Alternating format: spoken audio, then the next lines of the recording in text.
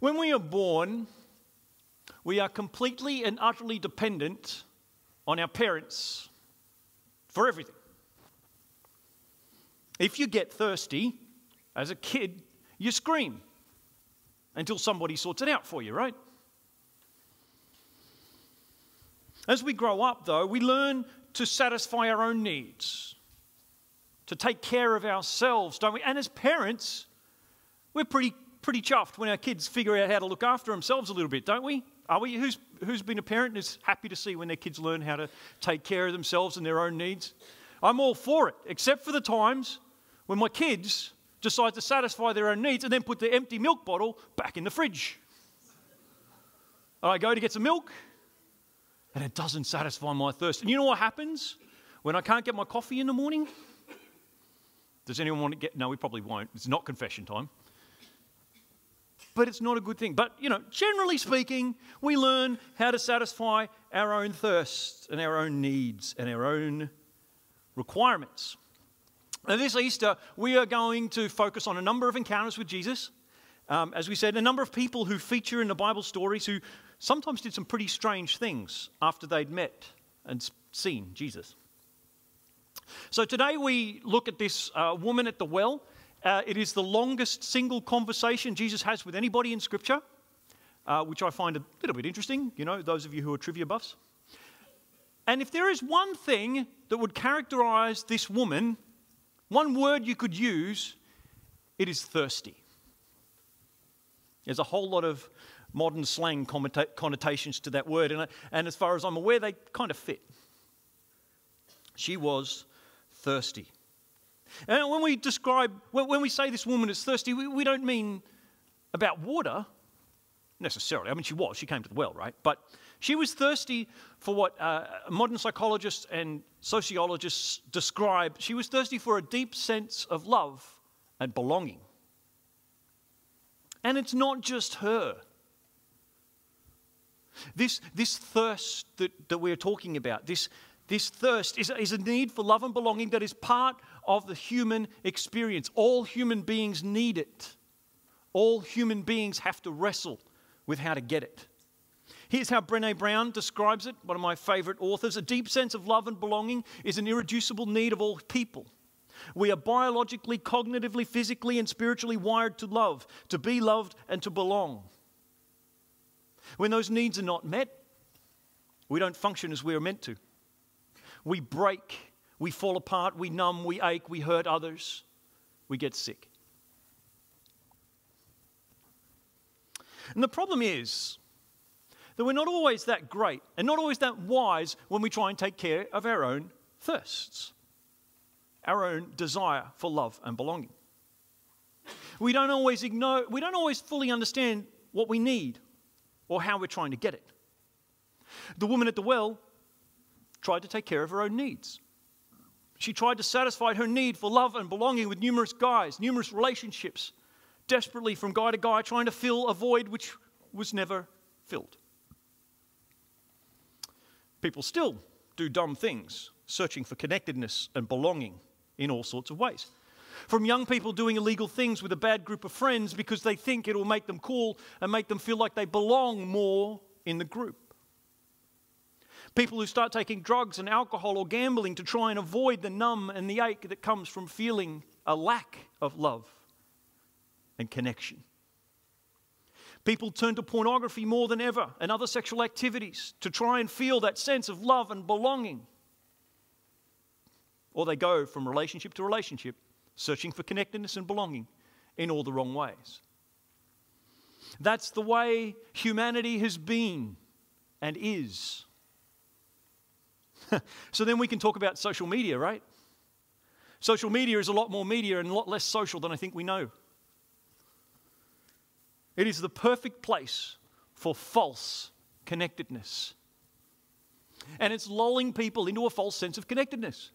People are spending more time on their phones than face to face. And it shows in the way our society is developing. So Jesus' words, Jesus' teaching, Jesus' example in this story show us clearly that salvation is about connectedness, love and connectedness with God. because God is the only true source of love. So, we're going to take our time going through this story and exploring different aspects of it. There are a number of times where we've looked at this story and different aspects get drawn out. It's a very long conversation, and Jesus says a lot of really good things. But we're going to draw out particularly what Jesus says about love, belonging, and connection. So, we'll switch to the NIV. Okay, yep, we're good. So, John 4, verse 7 is the beginning of this encounter. It was about noon when a Samaritan woman came to draw water. Jesus says to her, "Will you give me a drink?" Jesus meets a woman at a well in Samaria at midday, and he talks to her. And there's a number of things about this that should make us stop and pause for a moment. And certainly anyone who read this in the first century when it was written would have stopped and went, "Hey, that is really, really weird." There's a number of things about this that we need to understand. First of all, as it explains in the text, Samaritans and Jews hated each other. They really did. There was a lot of racial conflict, even though they were kind of the same race. But anyhow, they were related in distant ways. So, but they still hated each other. In many ways, you could compare it to the conflict that exists now between the Palestinians and the Jews, only that the Samaritans are actually quite related. Actually, did you know there's still Samaritans around? Still people who practice the ways of the Samaritans and have a different set of scriptures slightly to what the Jews have. Anyhow, that's interesting. Where was I going? Yeah, right. So they would be at open conflict with the Samaritans if it wasn't for the fact that the Roman Empire had conquered Israel, and so they wouldn't let you. If you started any sort of violence, they would brutally kill you. That's how they kept the peace. But so we need to understand that these guys hated each other. It's a remarkable event that Jesus would choose to go through Samaria, let alone stop and talk to anybody. So that's the first thing we note. The second thing to note is Jesus is a guy. The woman at the well is a woman. They shouldn't talk. Cultural understanding is that men don't talk to women in public. Rarely, perhaps if it's your wife or your daughter or someone like that, that's okay perhaps, but certainly never, ever would a man talk to a woman in public. So that's a bit weird. Thirdly, it's midday. What is a woman doing at the well at midday? That's remarkable. And if you've been around this story before, you'll know that it's because she was ostracized by others. She avoided the company of others. She withdrew from society because, you see, society would come to the well in the morning or in the afternoon when it's cooler. The water doesn't evaporate. It's not as hard. It's not as hot. It's far more efficient to come in the morning or the evening, but she's there in the middle of the day. That's remarkable and weird. And yet Jesus talks to her. As we heard, that she has multiple husbands and all that sort of things, and in today's language, she would have been slut-shamed. Completely ostracized. And yet, Jesus talks to her. That's remarkable and strange.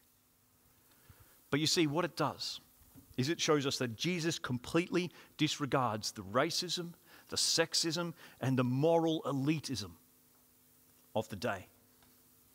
That time of history and that part of the world is characterized by social ladders and ranks and social standing and this and that and whatever else. And of course, as I said, it's characterized by racism. Jesus cuts through all of that and connects, offers connection to this woman. Time and time again, throughout the life of Jesus, we see that he explains and he demonstrates that it doesn't matter who you are, what you have, or what people have done to you, or what you've done to other people. It doesn't matter where you are on any social ladder or any racial divide. It doesn't matter what labels people have put on you or what labels you've put on yourself. God reaches out for connection with you, time and time again. And then he offers her living water. She complains, right? You haven't, Jesus answers her, if you knew the gift of God and who it is that asks you for a drink, you would have asked him and he would have given you living water. That was his response to her incredulous reply, her shocked response to him asking her for water. And he says, I'll offer you living water. Living water is an interesting metaphor, isn't it? I like it as a metaphor. It kind of works. We are, who's the biologist in the room? Over 70% water? Is that right? In our physical body, 73%? That's a lot of water. There is no single substance you need more for life than H2O. I have a friend this week who was diagnosed with a level of vitamin deficiency. Vitamin D. Does anyone know what vitamin D is? Whatever, you can come tell me later. But anyway, it doesn't matter what deficiencies you have. If you have a deficiency of H2O, that's a big deal. If you run out of H2O, you're going to die in a couple of days. Pure and simple. It's a big deal.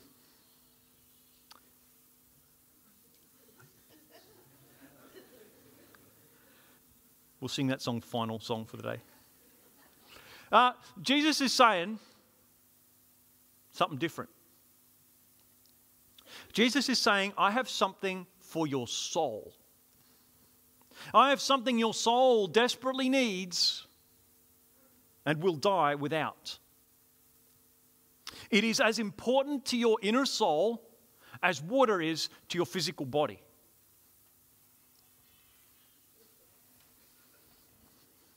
Took the old records off the shelf. Sit and listen to them by myself. John 4:13-14. Jesus continues, everyone who drinks the water from this well is going to get thirsty again. But whoever drinks the water I give them will never thirst. They'll never get thirsty. Not this kind of water. Not this kind of thirst. Indeed, the water I give them will become in them a spring of water welling up to eternal life. Think about what it would mean for someone to have a spring of water in the middle of the desert. If you live in a desert community, you know more often than not what happens when someone runs low on water. You begin to get really anxious about where you're going to get your next glass of water from. You begin to get quite tired. Your muscles stop working as well as they do. Your tongue starts to expand. Your mind loses its focus. And what Jesus is saying is that I've got something for your soul that will take away the anxiety. It will give you hope. It will give you focus. It will give you strength. It's living water. It is refreshing to the soul. Well, obviously, the woman responds saying, I'll have what you're offering. That sounds good to me. I don't think she fully understands what he's talking about, but she's like, yep, bring it on. And then Jesus says something really strange, doesn't he? He says, go and call your husband and come back. That's really strange. When you first think of it, some commentators say that this is like the woman who takes her car to the mechanic, the wife who takes her car to the mechanic, and the mechanic says, oh, go call your husband, I need to talk to him about what's wrong with the car. You know, they kind of think this is really sexist thing going on, what Jesus is doing here. He's like, this stuff is too deep for you women to understand. Bring your husband and I'll talk to him about it. Don't think so. In fact, she says, I don't have a husband. And he says, you're right. You're right. When you say you've no husband, the fact is you've had 5 husbands and the man you're with now isn't your husband. What you've said is quite true. That's a ridiculous side comment, isn't it? It doesn't seem to fit in the rest of the story. It seems like Jesus has gone off on this tangent. But she recognizes that he's a prophet. She recognizes he is a prophet. It's one of the few times in the scriptures where people recognize Jesus as a prophet to his face in conversation. And note, prophecy here is not about telling the future. It's about revealing the presence in the light of God's grace. Because what Jesus is doing here is highlighting her lack of love and belonging, her failed attempts to hotwire the hardwired need in her life,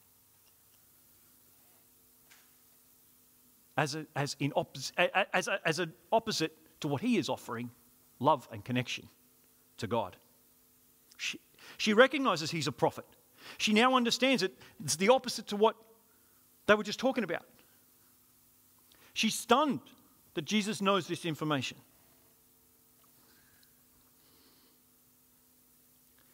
She's uncertain.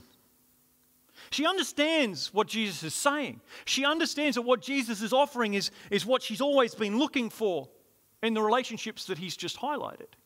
She understands that. She understands that he's talking about a connection that brings life and refreshment to a soul. That same thing she was looking for. But she has one problem left. This prophet, messenger of God, clearly a messenger of God, is a Jew. And there's a problem with that.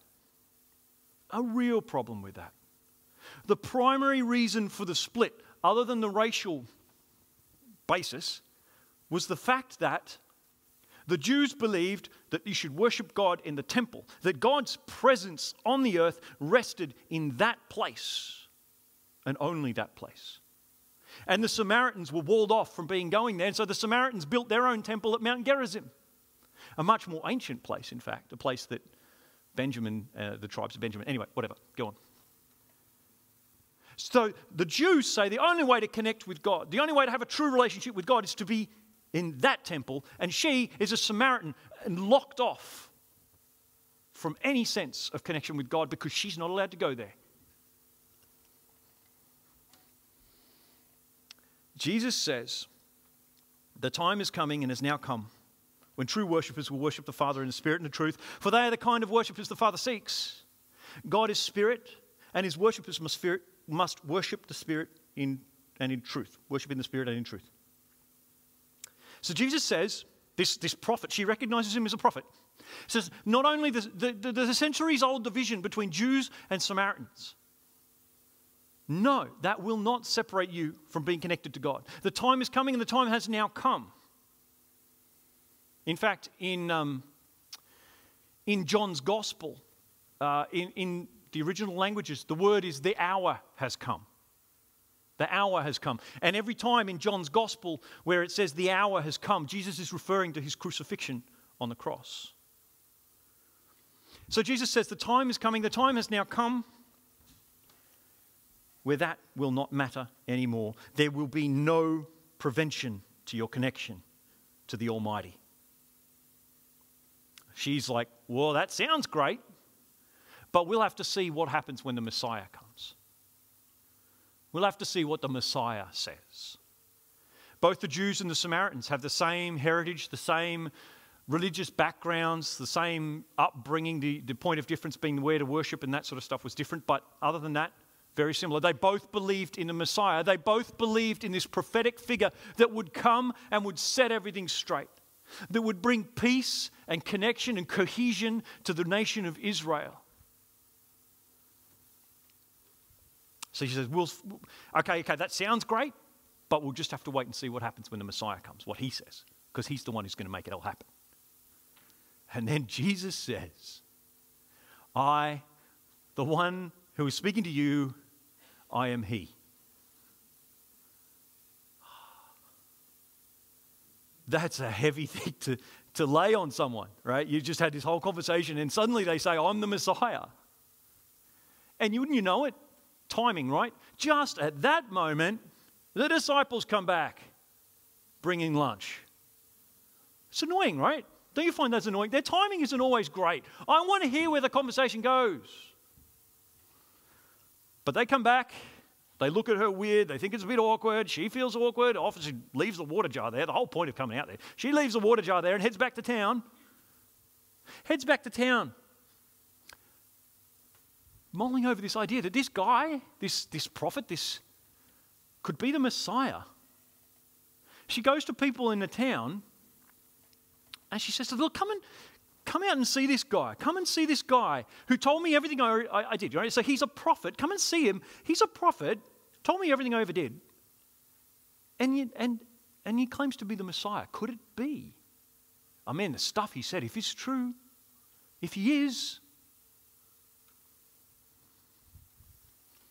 Now, there is no chance that anyone in that town would listen to anything she said, except for the fact, and in fact it's unlikely that she would have said anything to anybody anyway. Remember, she came out to the well to avoid anybody in the middle of the day.